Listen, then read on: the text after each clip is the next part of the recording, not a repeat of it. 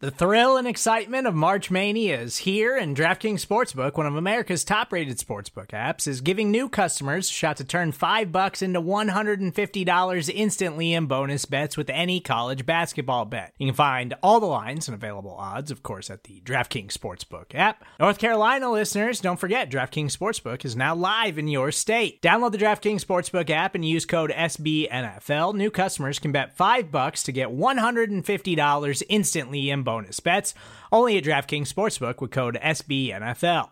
The crown is yours. Gambling problem? Call 1-800-GAMBLER, or in West Virginia, visit www.1800gambler.net. In New York, call 877-8-HOPE-NY or text HOPE-NY. In Connecticut, help is available for problem gambling. Call 888-789-7777 or visit ccpg.org. Please play responsibly on behalf of Boot Hill Casino and Resort. 21 plus, age varies by jurisdiction. Void in Ontario. Bonus bets expire 168 hours after issuance.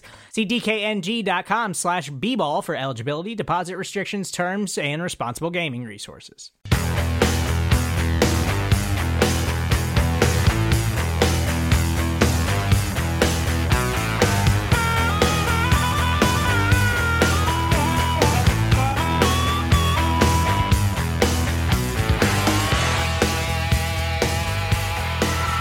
Welcome to Bears Over Beers. I'm Jeff Burkus, a writer for Windy City Gridiron. I'm on the other line with EJ Snyder, Snite's lead draft analyst. EJ, how you doing tonight? I'm good. We are post-Thanksgiving. Everybody survived. Turkey and mashed potatoes were had. Little apple pie was consumed, and the Bears' offense looked explosive for a week. So we'll talk a lot about that and who it was against, but I do not have any complaints right now. Yeah, not too shabby of a result, so we'll get into that in detail, but first we need some beverages. So do you have a beer today? I do have a beer today, and as we are recording on Sunday, so it is December 1st, it is officially okay to drink beers with Santa in the title. Oh my. And I have, back to a brewery I've had before, Pelican Brewing, off the Oregon coast, and this is their Cascadian Dark Ale, 7.5% by volume, and it is titled Bad Santa, and it's got a great picture of a pelican with kind of dirty looking pelican with sunglasses, a Santa hat, smoking a cigar on the label. I've had it before, but I enjoy it, so that's mine. What's yours? Well, I have been promising to bring on a Goose Island beer for a while, and with the victory against the Lions, I thought, okay, might be time. We're coming back. Got the game in Chicago, come up against Dallas. Maybe I grab a Goose Island beer. And it just so happens that Bourbon County Stout just came out. I managed to find myself a couple bottles. I don't know if you had this or not, EJ, but it's quite the famous beer around here. Comes with a very interesting little label around the neck where you can kind of tear it off and keep it. I've actually seen people like keep the labels because they're hand numbered on the number of the year that it is. Oh. And so people will record the number of Bourbon County stouts that they've had. So tasting notes on the back say vanilla, toffee, chocolate, burnt sugar, and dried fruit. So yes, please. This is 14.7% alcohol by volume. Wow. It is a pint plus a little bit. And so just so you know, it is already open and poured because I poured half of it for my wife because I'm not going to drink that whole thing on the podcast. Oh, you don't want to slur? All right, well, I'll open mine because mine's just a 12-ounce bottle. Yeah, there we go. But that sounds, from the tasting notes, quite delicious. From the alcohol content, quite dangerous. So I've had a couple of them over the years. They're I thought cheap. you were going to say tonight. No, I wouldn't be on. Yeah. I've had a couple of them over the years. So you buy them individually. Or I suppose you could buy as many as you want, but they don't come in like a 4-pack or a 6-pack or anything. And they're priced at the high end, I would say. Sure. So for a 16-ouncer, this is, I think I paid 11 or 12, and I know that other places will overprice them. And so some people might be listening to this saying, where did he get that for 11 or 12? I got a spot. So they are very kind. I know a guy. Yeah, pretty much. They're very kind and not gouging their customers. They're more of a volume place. So it's a really good beer. I look forward to it every year. I know one year they had some issues where they had a bunch of them got infected.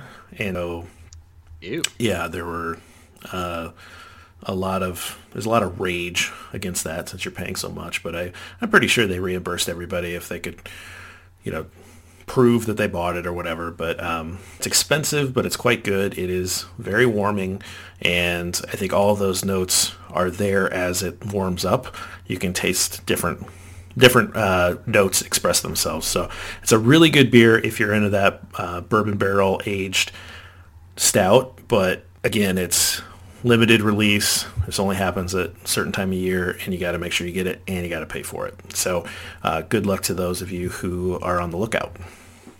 There you go. Speaking of barrel, I did manage to find a bottle of Jameson Black Barrel yesterday when I was out shopping, and of course gifted myself early. I'd not had it, and I think that might be right up your alley. Had a little bit over ice last night. Ended up texting you after the first taste because it's. I think it's something you'd enjoy. Has a bit of a caramely finish to it, but it's not overly sweet. It's fantastic stuff. So if you're a Jameson fan and you've tried their different variants, I think this is one of the best. And happy holidays to you if you find some that's good stuff. I like the Jameson Gold, but it's impossible to find, and that's pretty spendy too. So wouldn't mind a cheaper option that is actually available somewhere because I really have trouble finding that gold. All right, well, great. Well, we'll sip on these again. I've already taken two, and I got to pace myself because I might go off the rails if I drink that whole thing too fast. But let's recap this Bears win. So the Bears get back to 6-6. They get a 24-20 Thanksgiving win over the Lions. Trubisky started things off early with a touchdown pass to Allen Robinson for 10 yards. And then David Blau scored 2 touchdowns, including a 75-yard broken coverage, Prince Amukamara, to make it 7-7, and then he had another one, made it 7-14, and I'm thinking, you've got to be kidding me. We're going to lose to a no-name rookie quarterback on Thanksgiving. I'm not sure I'm going to be able to get through Thanksgiving if this is going to happen. Exchange of field goals before the half made it 17-10 at the break. I went in and had a piece of pie and tweeted out that I was probably going to need 3 slices and not 2. Second half, right away, Trubisky comes out, leads a drive down the field, and finds the man, Jesper Horsted, for a fantastic catch that knotted it up at 17. That was just a thing of beauty. Prater kicked a field goal to make it 20-17. That was right after Kyle Fuller saved a touchdown on an open field tackle. That thing needs to make the highlight reel for 2019. I know the highlight reel for 2019 will not be as long or glorious as 2018, but that was an absolute thing of beauty. And then a late drive, and Trubisky found David Montgomery in the end zone for a little 3-yard little touch pass, made it 24-20. Lions did mount a little bit of a drive, but Eddie Jackson picked off a wounded duck to end the game. So, Bears won. They're 6-6 on the year. They sweep the season series against Detroit, which I've been kind of tracking this. That allowed them to split the decade 10-10. We had that rough patch where I think the Lions were 9-1 at some point. Matt Nagy improves to 4-0 against Detroit and 8-2 against the division in his year and a half plus on the job. So pretty impressive record from Nagy and a nice way to beat a bad team on a holiday. Anything big picture that you took away from the game? Well, when you sent me that Nagy stat of 8-2 versus the division, it definitely opened my eyes. There's been a lot of questions about Matt Nagy, but you've got to win division games in this league if you want to make the playoffs. I'm not saying the Bears are going to make the playoffs this year, but I don't think most people feel like Matt Nagy is 8-2 versus the NFC North.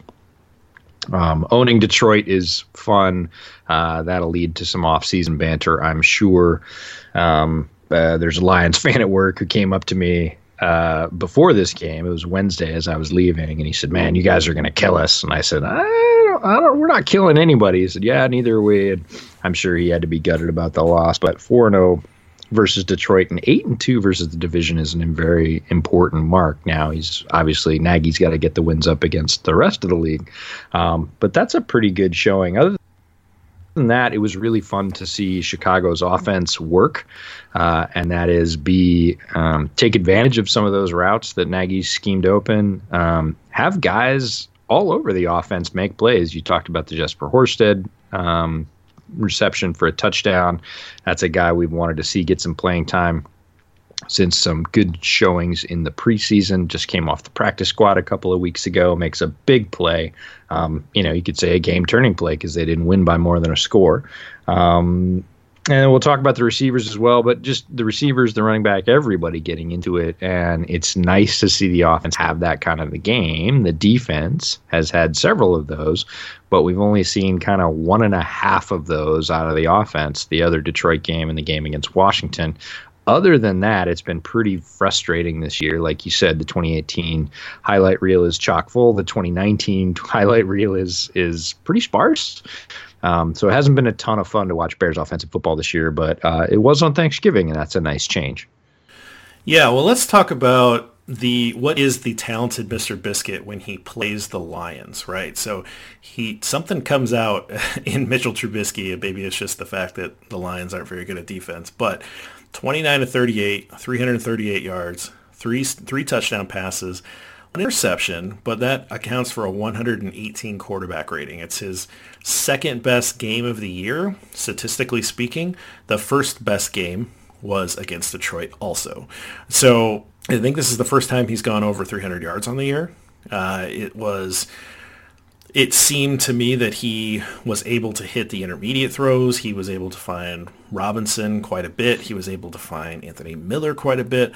That nice pass to Horsted, I mean, it was a nicer catch, but still it was a pretty good throw too, in my opinion. And so something happens when he plays the Lions, and again, is that just bad defense, or is that something about the scheme that he's able to pick apart? I'm not sure, but he definitely had his best two showings this year. And you had a stat that you were sharing with me earlier. Yeah, so Trubisky has thrown 6 touchdowns now against Detroit, which is great. That's, considering he only played 2 games, that's 3 apiece. He has 7 against the rest of the league. Right. That's not good. So he's thrown half his touchdowns against Detroit, and unfortunately he doesn't get to play half his games against Detroit. So it doesn't really balance out. And to answer your question, I think it's a little bit of both. Something definitely happens to Mitch when he plays Detroit. Imagine being a Detroit fan and really only paying attention to Trubisky when he played your team, the Lions. You'd think he was really good. Like, you'd be like, man, every time we go up against that guy, he just tears us limb from limb. And your team's not very good defensively, but Trubisky looks very solid. So it's a little bit of both. I don't think the scheme changes that much, but you did see more comfort from Trubisky than you normally do in things like collapsing pockets. He didn't look afraid or really harried by the rush several times. He stood in and delivered deep balls with accuracy. You don't see that on a week-to-week basis. Usually, especially early in the season, the knock on Mitch was one read and eyes down and then just frantic sort of deer in the headlights scrambling. And that's it. The play was never going to go anywhere because he didn't have his eyes back up to the receivers. There were times against Detroit where even if he was only on his first or second read, he stood there and waited. The route came open. Again, deeper route, you got to wait a little bit, and he hit it. So he definitely looks, and I'm not sure what switch gets flipped again with Mitch, but he looks more comfortable against the Lions. He lets things develop, and that's why we see some of those longer plays come to fruition. You didn't have a chance for those earlier in the season, but versus Detroit, he will sit in and let some of those go, and that was probably the difference in the game. Well, let me go back to one thing you said, is that if you were a Lions fan, you would think.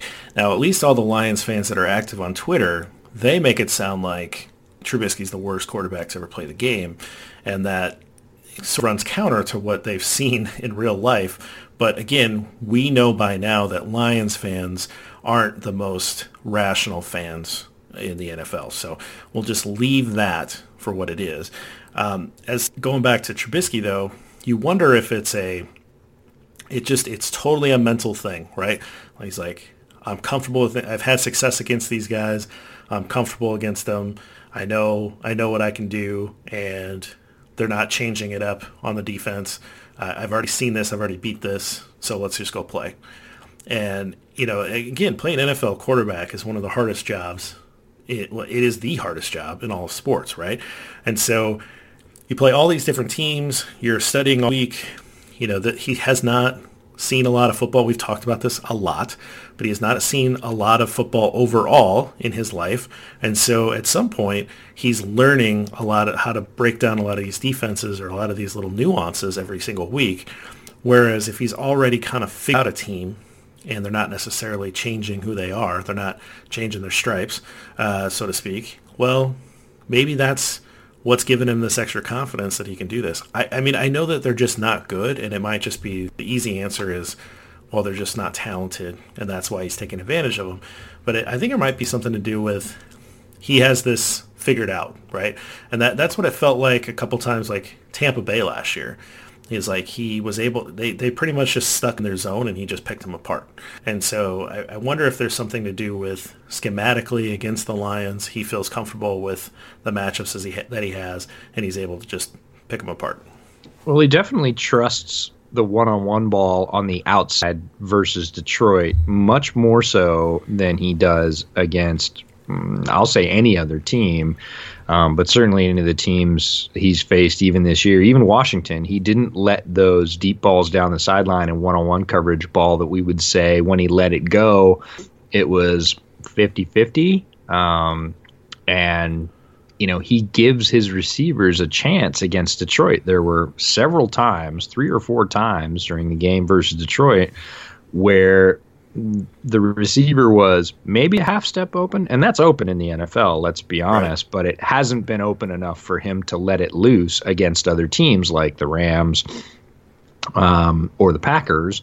And against the Lions, he's, again, willing to stand in, keep decent mechanics, and let that ball go and let Allen Robinson and Anthony Miller go make plays on those deeper footballs, and they're thrilled. You can tell. Nothing more frustrating as a receiver to run all those routes, have some of them schemed open, be open, or think you're open. Receivers always think they're open, and not seeing a lot of footballs come your way. And then suddenly you show up on Thanksgiving and Mitch is letting it fly, and you get to go make some plays, and they did. They're good receivers. They made some plays, and that sort of feeds off itself. It definitely feeds Mitch's confidence. He's like, see, I threw it up. They caught it. We picked up 15, 20, 25 yards. And the one thing about the broadcast team, I did end up watching this game at home, thanks to the generosity of my in-laws, which was very nice. But the broadcast team, so I got the full commentary from Buck and Aikman, and Troy was saying, Trubisky's not completed anything down the field. And this was sort of late in the second quarter, well into the third quarter. And I was like, man, he's thrown a bunch of balls, 15 to 20 yards. What are you looking for? And there's just not that many truly deep opportunities, whether you consider that 25 yards or more, or whether you consider that, 30, whatever. There's not that many throws in the NFL that are that long anymore. Very few teams are going to air it out more than 3, maybe 4 times a game at that distance. So I thought it was a little unfair or just not exactly representative of the way the league is. And then, of course, you hit that ball deep down the sideline to Anthony Miller, and he loosened up on Trubisky a little bit after that for airing it out. But there's just not many of those throws. And even during that throw, Miller was pretty well covered, and Mitch let it go, and Miller makes a play. Barely. He's bobbling the ball, but, bottom line is it's a game of inches, and Miller made the play. Yeah, well, let's talk about Miller. 9 catches for 140 yards, just a giant game for him. I mean, the 9 catches is a lot of catches in this league. And Allen Robinson right behind him with 8, and he had 86 yards and a touchdown. And so without Taylor Gabriel in the lineup, you saw Trubisky go to those two guys and really pepper them with targets. Horsted, I think, only had the one catch, a beauty at that, of course, but he only had one catch. And with Adam Shaheen now placed on injured reserve, not that he was doing anything anyway besides taking up space, but now that he's on injured reserve, expect to see more of Jesper Horsted. We don't know exactly how long Taylor Gabriel will be in the concussion protocol, but do you think that that's the split between those two where they're kind of gobbling up the targets is going to continue, or do you think we'll see more options emerge like Horsted, or maybe, I don't know, Riley Ridley, maybe if he can run out on the field when he's supposed to and not right before the snap? They said that was a coaching error, so okay, it's tough to understand whether or not that was his fault and they were covering for him, which is totally possible, or whether it really was them late getting the call and a coverage and getting him out there. But we had talked about this actually, and I think our podcast with Jonathan Wood at the beginning of the year about how we thought the targets were going to split up and what we assumed would be sort of the receiver hierarchy at the end of the season. And we pretty much all settled on Allen Robinson will be the clear number 1, the alpha. Anthony Miller will move clearly into the number 2 role. Gabriel will fade to the number 3 role, even though he may be the starter at outside for the whole season, that Miller would come on from the slot yardage-wise and be a more dominant force. And then we had questions about where the ball was going to sort of be spread around because there's a lot of other talent. We'd seen Wims do well. There was questions about Shaheen. Everybody wanted Burton to get more involved. Montgomery can catch. You got to figure out a way to get the ball to Cohen a few times, and there's just not enough footballs to go around. It's a bit of a delayed reaction, but Miller seems to be ascending with Gabriel out of the lineup. Gabriel's targets haven't been that efficient this year. He's certainly not the force he was last year. Again, the offense is in a downward trend overall. But we started to see guys like Javon Wims come on and make 4 or 5 catches that clearly were sort of chain-moving catches, and he's using that big body, made some good breaks for a guy of his size. We both thought Wims had talent. It was nice to see him display a little bit of that. And then a guy like Horsted comes on as a change-up, probably somebody the Lions are not assigning a lot of importance to or coverage responsibility to.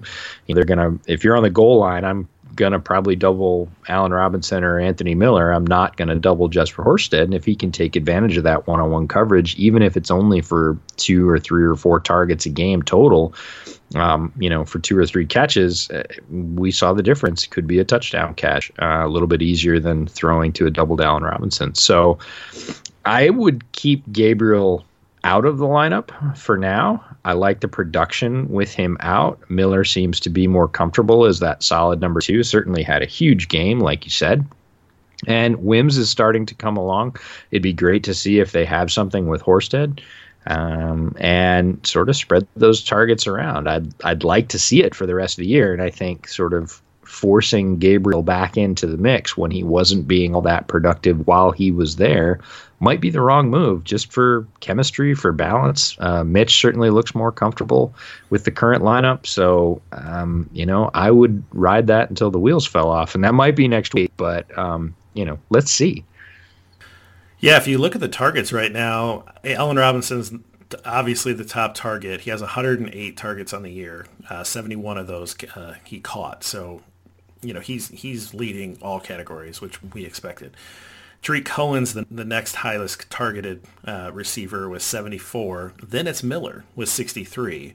And then you have to go down to Gabriel at 48, Montgomery at 32, and then it just sort of dives off. Wims has 20. He has a chance to, obviously, he'll go above Burton at some point. Burton has 24, so he'll finish, in that top 6. But, I think that we were pretty much right on of what we anticipated. Cohen's got 74 targets to Montgomery's 32. I don't think I might have even thought it would have been a little bit higher towards Tariq, but that's not unexpected in any way. So, yeah, it'll be interesting to see if Miller really thrives in that number 2 role. I know that a lot of people want to send Gabriel out of town, and his play recently has not necessarily helped cause, but I do think that he's a talented wide receiver when he's healthy, right? But if Miller really does thrive in that number 2 role, and you have an opportunity for some of these younger guys to come in and have productive targets as a number 3 wide receiver, you have all the reason you need to free up some of that cap room. So I think it's definitely possible. But let's flip to the other side of the ball, because I know that you want to talk about Roquan Smith and his big day, because someone came after you on Twitter about Roquan being a poor man's somebody. I don't even know who he's talking about. And Roquan Smith, man, 15 tackles, had 2 sacks. He was all over the place. He's just looking like everything we wanted him to be when the Bears drafted him high up in the first round. So what'd you see from Roquan? And floor is yours. Yeah, so somebody tweeted at me that if I saw anything besides a young Landon Roberts when I looked at Roquan Smith, that it was my bias doing all the work. And I take bias pretty seriously. I'm an evaluator. That's my gig. I always need to do self-scouting to get better. I'm not always right, sometimes not even close, and you need to learn from your losses. And it took me back, and I said, all right, let's be objective about this. Let's not get mad about it. What's he talking about? And he's talking about Roquan getting lost in coverage, not having pass rush moves, being athletic, and just at the wrong place in the scheme. Pretty generally. And when I went back and looked again, sort of took a second look and thought, well, what's right about this and what's wrong? Most of it's wrong. Roquan took a few games, and I do mean a few, I would say 2.5 to 3 after his holdout to really get up to speed. And that, completely reasonable, being a rookie in the NFL, moving into a starter's role, holding out for longer than anybody in his rookie class. That made perfect sense. But he started playing very effective and, quite frankly, highlight level football very soon after that, and continued at that for the balance of 2018. 2019, there was an issue. We don't know what it was. We don't need to know what it was. Whatever he went through a patch where he was not effective, didn't look like he wanted to be on the field, wasn't contributing. And since he's come back from that, it took, again, about 2 weeks after that for him to sort of get back up to speed, to get back to involvement. And since that time, he's been playing, again, at a very high level. You mentioned the 15 tackles and 2 sacks. Interesting stat came out the day after that, day after the Thanksgiving game on Twitter. It said he's the 3rd player in NFL history to record 15 tackles and 2 sacks in the same game. And one of the other 2 was Patrick Willis. So if you're the 3rd guy in NFL history to do anything, you're doing okay. NFL history stretches back 100 years now. And if Patrick Willis is one or the other guys, Patrick Willis is a Hall of Fame linebacker. I'm not saying Roquan's a Hall of Fame linebacker. He hasn't earned that yet, but he's playing at an extremely high level, and he looks exactly like a defender you'd select in the top 10. You'd like them to look just like that, to play like that, to produce like that, to lead like that, to be able to cover tight ends like that. The sacks he picked up weren't great rush moves. Yeah, I'll give you that. But it's hustle speed and the ability to pull the trigger as an inside linebacker and say, I'm going to go get that guy. Roquan's got all of that, and he's displayed it more times than not. So the idea that he's sort of young and raw and athletic and just all over the field, not contributing to the sort of defensive outcome or scheme integrity is off base. Well, I don't really understand the comparison, because the Landon Roberts is the Patriots part-time starter inside linebacker, right? I mean, he's fine, but he's not really an impact player. And yeah, he got drafted because he was super athletic out of Houston. He was very raw. A lot of people saw potential. He had some pass rush production in the similar kind of role at Houston, which was I want to say a temp role, but a situational pass rusher, let's put it that way. And he was super athletic, but he was also switching positions, and there's not a lot similar between Elandon Roberts and Roquan Smith at the end of the day. It's a weird comp. I like comps because they give you an idea of like, hey, this guy's basically, he's Rich Gannon, but he runs a little better. And you're like, oh, okay, I remember what Rich Gannon played like, and like, okay, he's not like a statue like Rich Gannon. Like those are helpful for people. It's like an analogy, right? It's helpful for people to kind of process quickly. I know a lot of scouts don't like them. I don't think you really use them very often. Comps are just fraught. There's a lot that go into comps, and you really have to be very specific about the sort of when you're comping a player. Like if I said Brett Favre, would you say end of career like Vikings Brett Favre, or middle, Packers when he was just destroying people at will, sort of Hall of Fame Brett Favre, or like Brett Favre with the Falcons? I always think Brett Favre with the Jets. Doesn't everybody think that? I wasn't going to bring it up, but you did, so there you go. Okay. Well, when everybody says Brett Favre, I just think, oh, he turns the ball over a lot. That's generally my evaluation.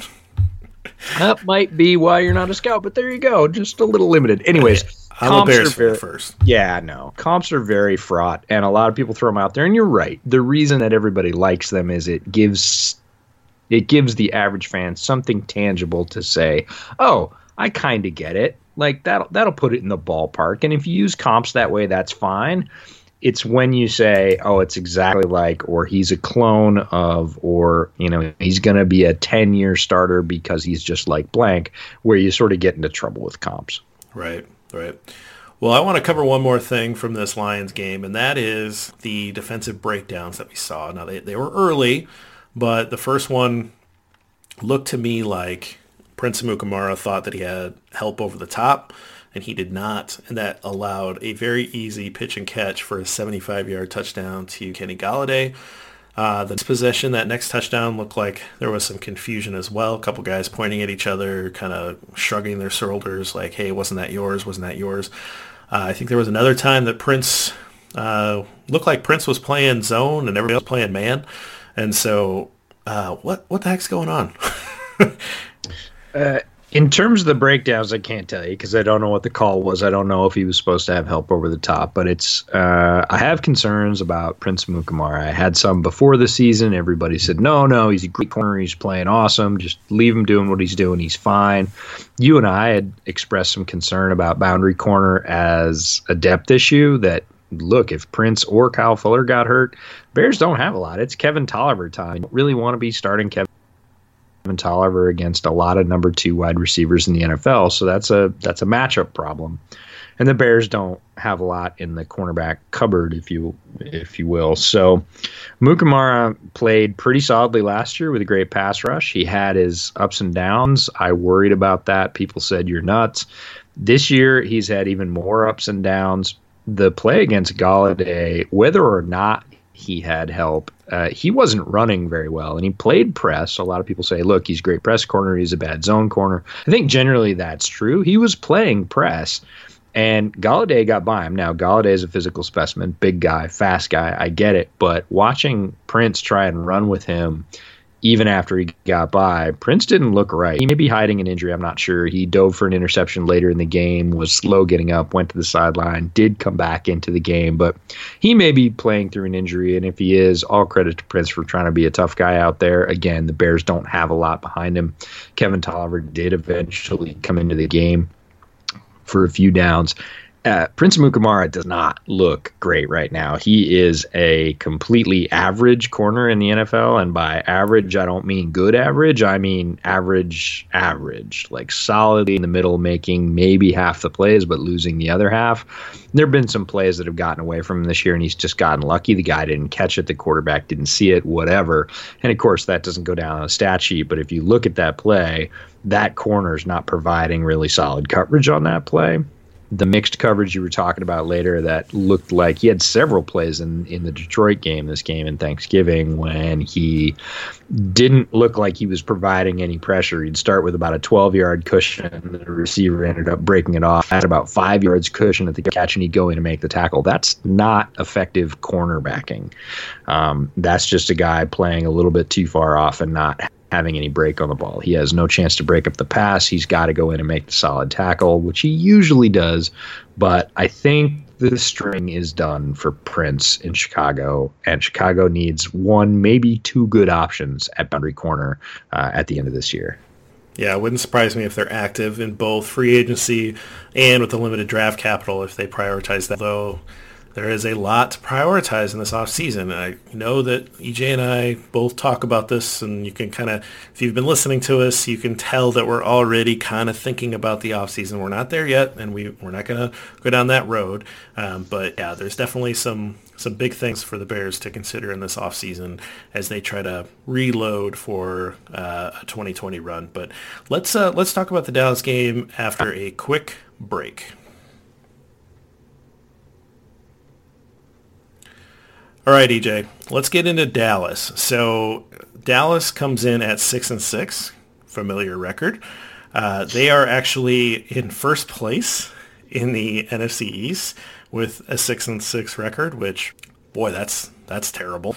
The Eagles lost to the Dolphins, so the Eagles are a game behind them, and then the Giants and Washington are both 2-3 win teams, and so yikes, what a tire fire division.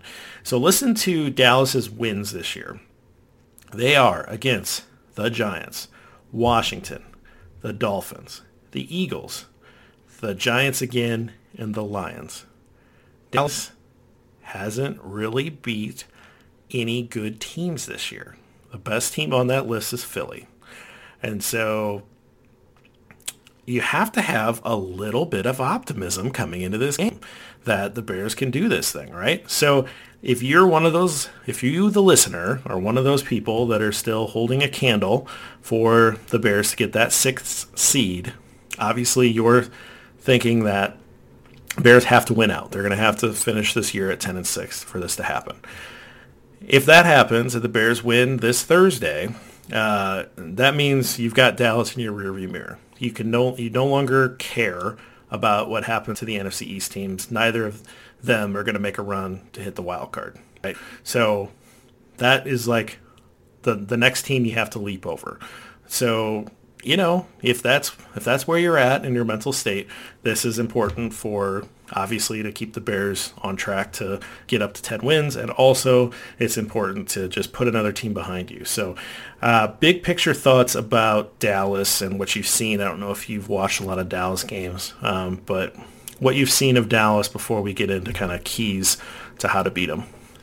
Well, what a difference 3 makes. When we were talking about the Bears' schedule early, both with Jonathan Wood and with Lester on the podcast, and sort of even with Sam, thinking about which games the Bears would likely win, Dallas looked like a tough game all the way around. Good roster, very good offensive line, some great linebacking talent, some firepower on offense, a young quarterback in Dak who looked like he was putting it together. Whether or not he's a great quarterback is debatable, but he was distributing the ball and has been distributing the ball pretty well. He's having a decent season.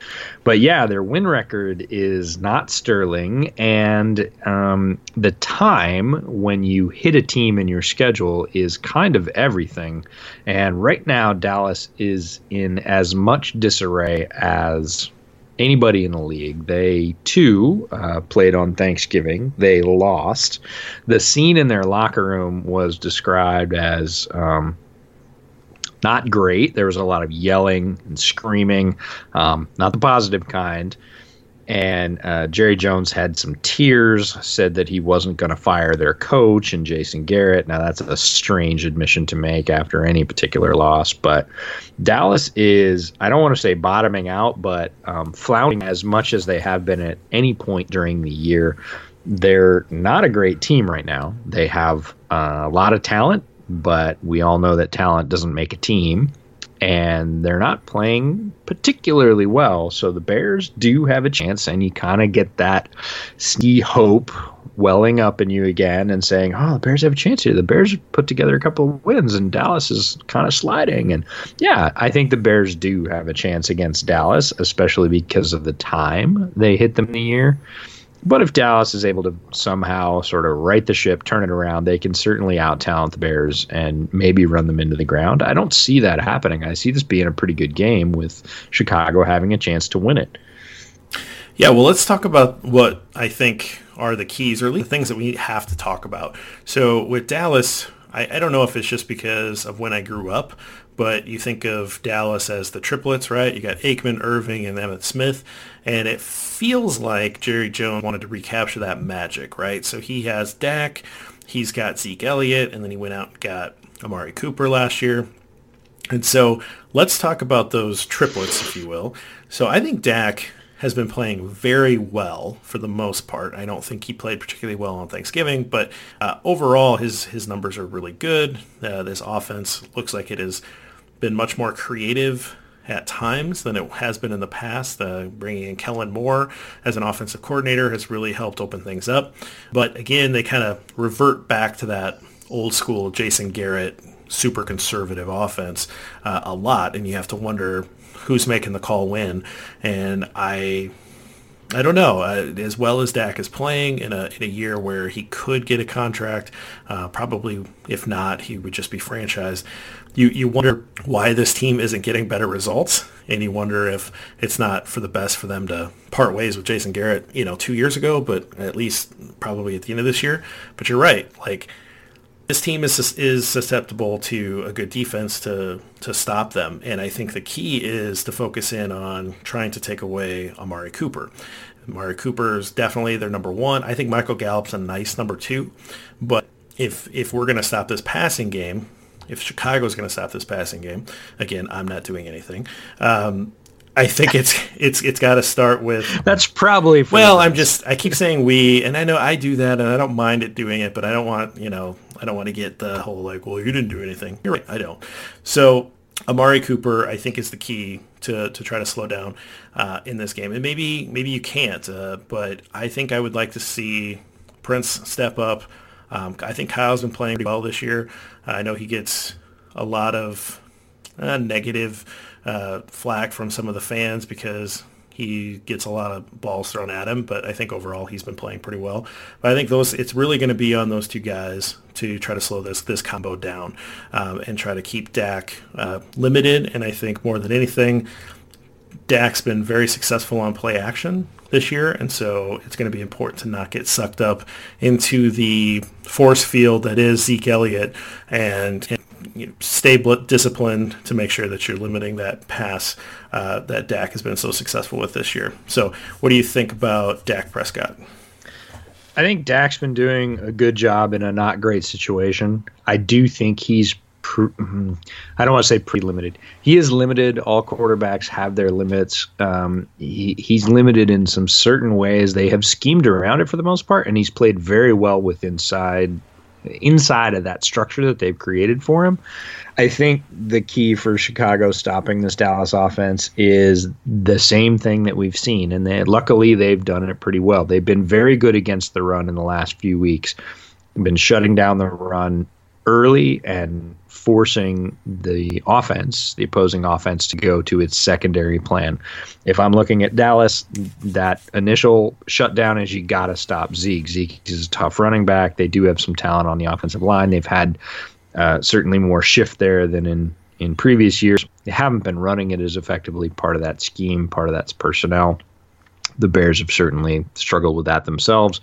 But the Bears' defense has really risen to the occasion for the last couple of weeks, bottling up the run and doing it quite effectively. That's really the start for Pagano's defense. If he does that, then they're sort of off the scripted plays and on to page two. I know the Bears' defense doesn't do mirroring that much. That is assigned Kyle Fuller to a player as opposed to a side. This game might be the exception to that. I would probably have Fuller shadow Amari Cooper. I'm not as worried about Gallup. Gallup is a good number 2 wide receiver, but Fuller is clearly the best Bears outside corner right now, and Cooper is definitely the Cowboys' top threat. So stopping him is going to be option number 2. After that, the Cowboys are, if you make Kellen Moore and Garrett go to the third option, I think the Bears have a decent chance to win the game.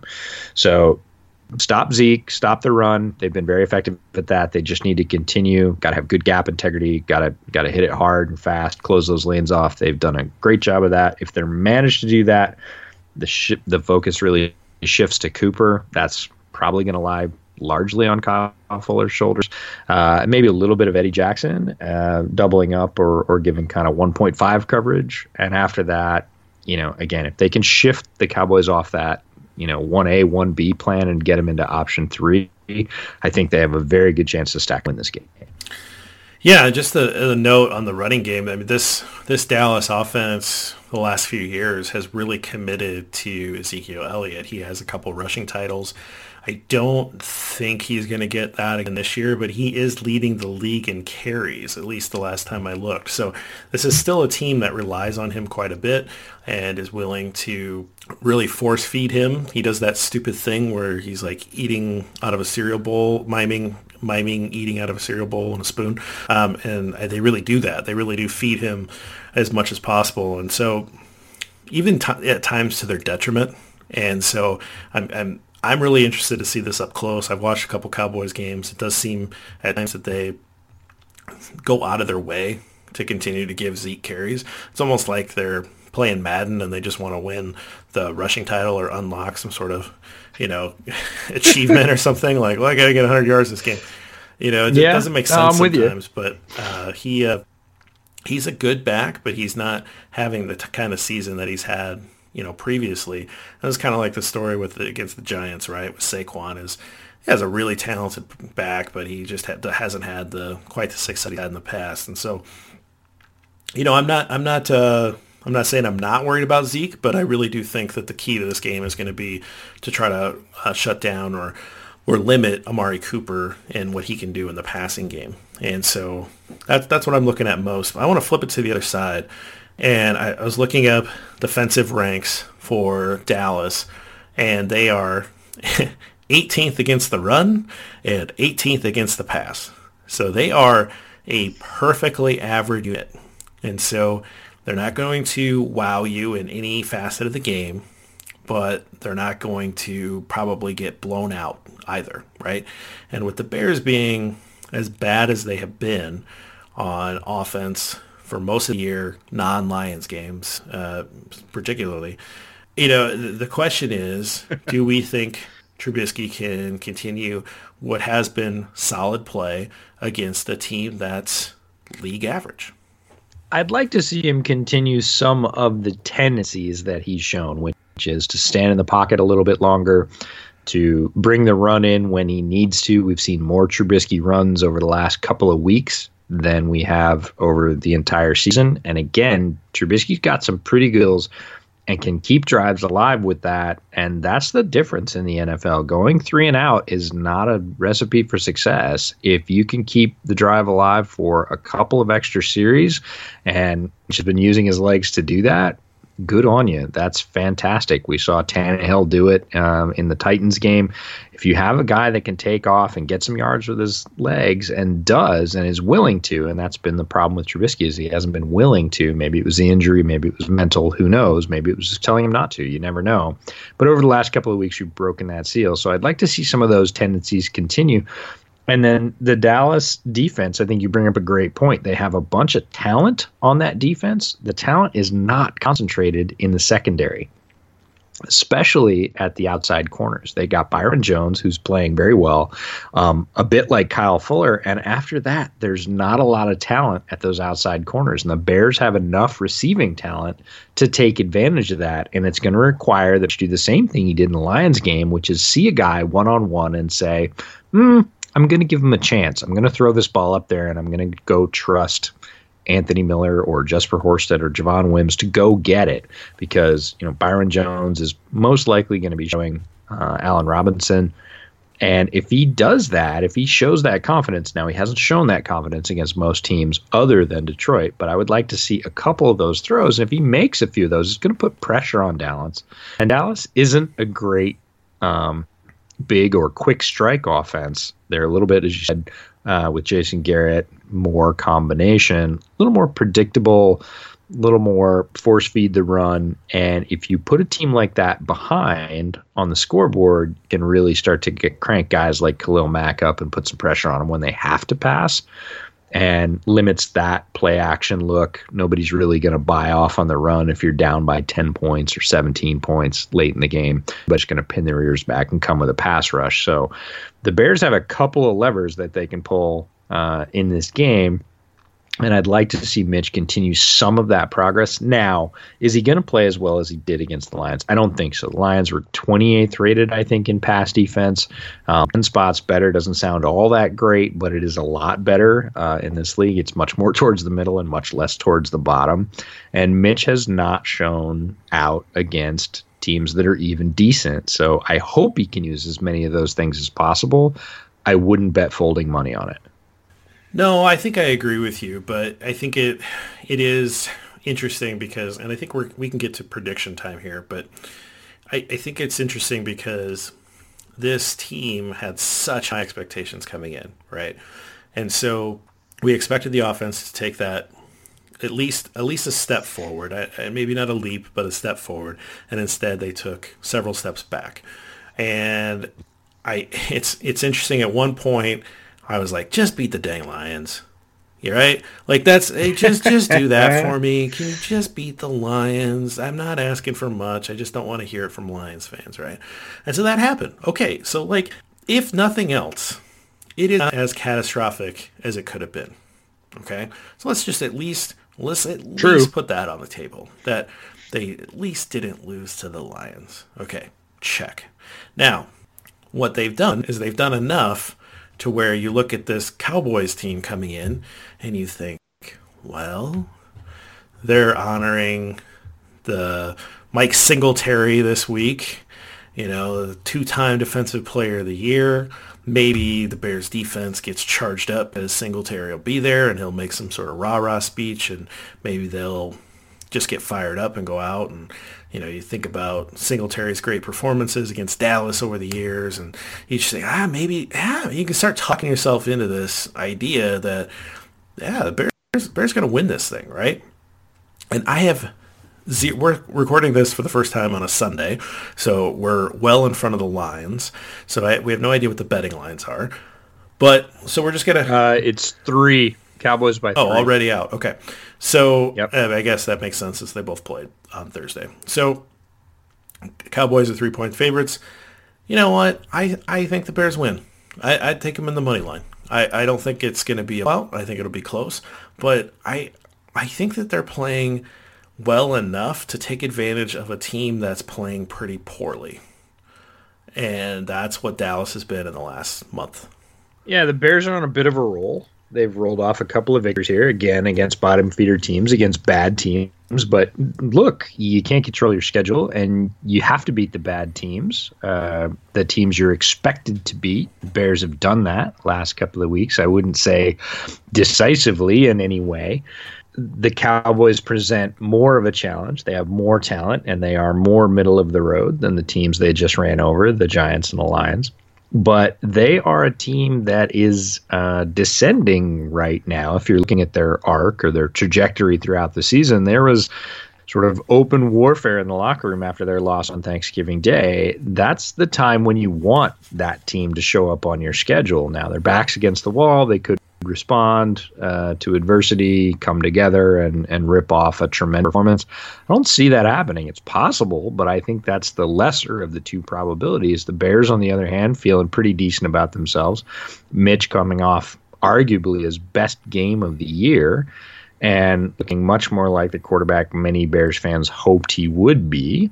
That's a pretty good lineup. You've got them coming into your house. Your team's doing pretty well. Their team's doing not so well, stumbling around a bit. It's a good spot. I think the Bears will win the game. Probably be close. Didn't know they were honoring Singletary. I think, honestly, if I was Singletary, I wouldn't make a speech. I would just go in and do the Iron Mike eyes. I would do the Samurai Mike eyes and just stand there and stare at them all with those wide platter pupils that Singletary used to look at the opposing offense with. I think that would probably do it. That would motivate me at least to go out and kick the crap out of the Cowboys. But EJ, have I told the story of beating Singletary on the podcast? No.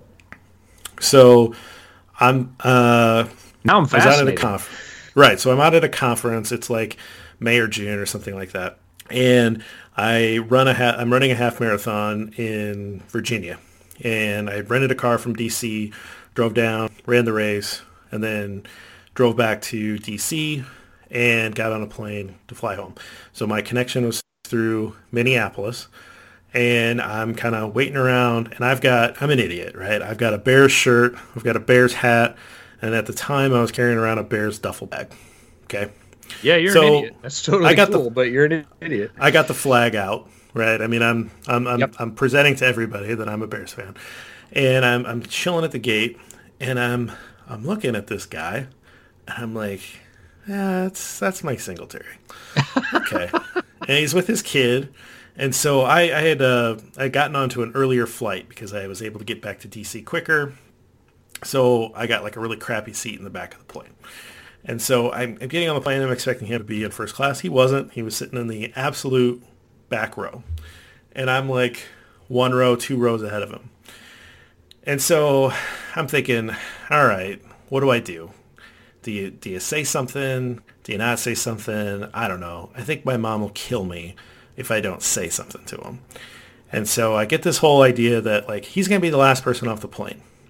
And so what I'll do is I'll leave the plane, and then I'll kind of just like hang out a little bit in the little runway before you get up into the terminal. Yep. And so kind of hung back, let a couple people pass, and he came out, and I said, Mr. Singletary, it'd be an honor if I could just get a quick picture with you before we get up into the crowd. I'm a huge Bears fan, obviously, with all my stuff. Obviously. And he looks at me, and this is dead serious. His eyes do the get big thing, and he goes, "Were you at the card show today?" And I go, "Was I at the what? The card show? No, I wasn't. Look, they paid a lot of money to have their picture with me."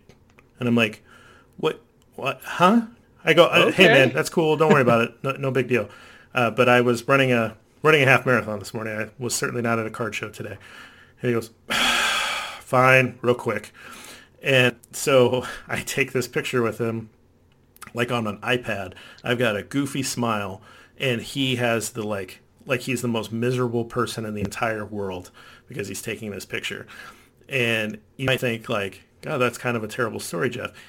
It's actually kind of the best story ever, because if he was like the nicest guy, it would be like, really? Samurai Mike's really nice? No, he was kind of a jerk. Like he kind of had an edge to him, and he literally gave me the eyes. And there was this moment that I was like, I think he's going to spear me.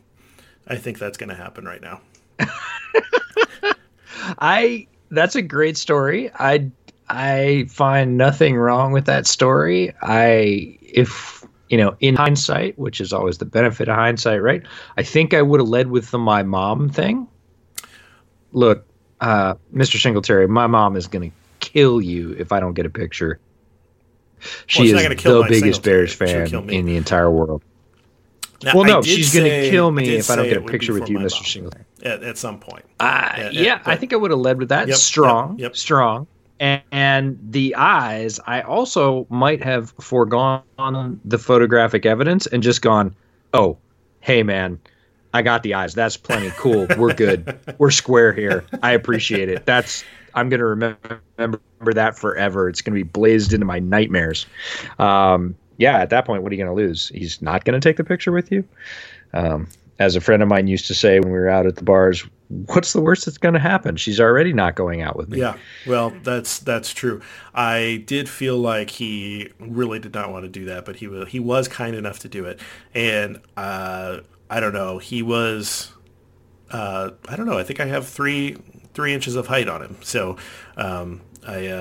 maybe he was. He's still gonna spear. Yeah, well, you. I'm saying like I got no chance. I get that, but yeah. he was a coach at Minnesota at the time, so that's why he was flying back to Minnesota.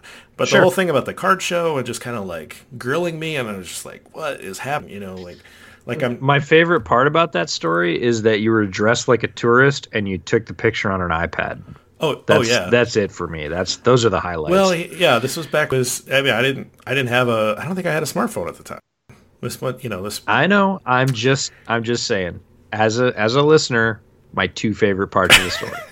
Anyway, enough of my embarrassing myself in front of Mike Singletary.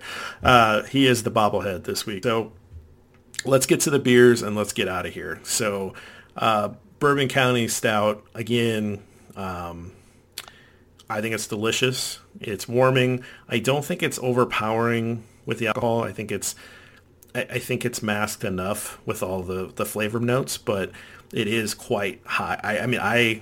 I would really struggle to drink this entire thing by myself, so it's nice that I'm able to split it. Some people might think that's a little crazy, but cheers to your wife. So 14.7 is that's quite a bit, but it's again, it's probably not the most economical of bourbon barrel stouts that you can get, but it's nice to have the year and kind of check in with it. And I bought two. I think I'm gonna throw the other one in the basement for a year and see if any aging does anything to it. So, what about you? I'm pretty happy with Bad Santa. It's great stuff. I love Pelican Brewing. On the side, it says, you better not cry, you better not pout, and here's telling you why. Bad Santa has arrived. Brewed for a limited time each holiday season. I'll just skip to the last line. Bad Santa doesn't care if you've been naughty or nice, so long as you have this beer on your list. It's great. It lists 65 IBUs. It does have a bite. It's not, for those of you that haven't had Cascadian Dark Ales or CDAs, they tend to be very, very dark. They tend to have a little bit of bite. Then the hop presence is certainly there. Again, not overpowering. It's got a nice deep character to it. I enjoy it. It's a nice counterpoint to some of the sweeter beers for the holiday. It's not something I would sit down and drink like multiples of, but I do enjoy it when I find it. Makes a nice sort of alternate to the Ninkasi Slayer I had last week, and just sort of rounds out that holiday season. Love the picture of the Pelican on the front. He looks like he could give a rip whether or not you're drinking the beer, which is always fun. But yeah, in terms of getting out of here, so Thursday night game coming up with the Dallas Cowboys. Bears have a decent chance to win. Follow all the information about the game, the Bears, and everything else on Windy City Gridiron. You can find other podcasts there as well with Robert Schmitz and Bill Zimmerman doing their podcast as well. Great work. Check them out. If you enjoy ours, you'll love theirs. Follow Jeff at Gridironborn on Twitter. Follow me at The Draftsman FB, as in football. Follow the podcast, of course, at Bears Over Beers. Send your holiday beer recommendations. Jeff's in the middle of the country and I am out west. We would love to hear what you guys are putting down this holiday season, what your favorites are that really signal the beginning or full festivity of the holiday season. But until then, get ready for the game on Thursday night and bear down.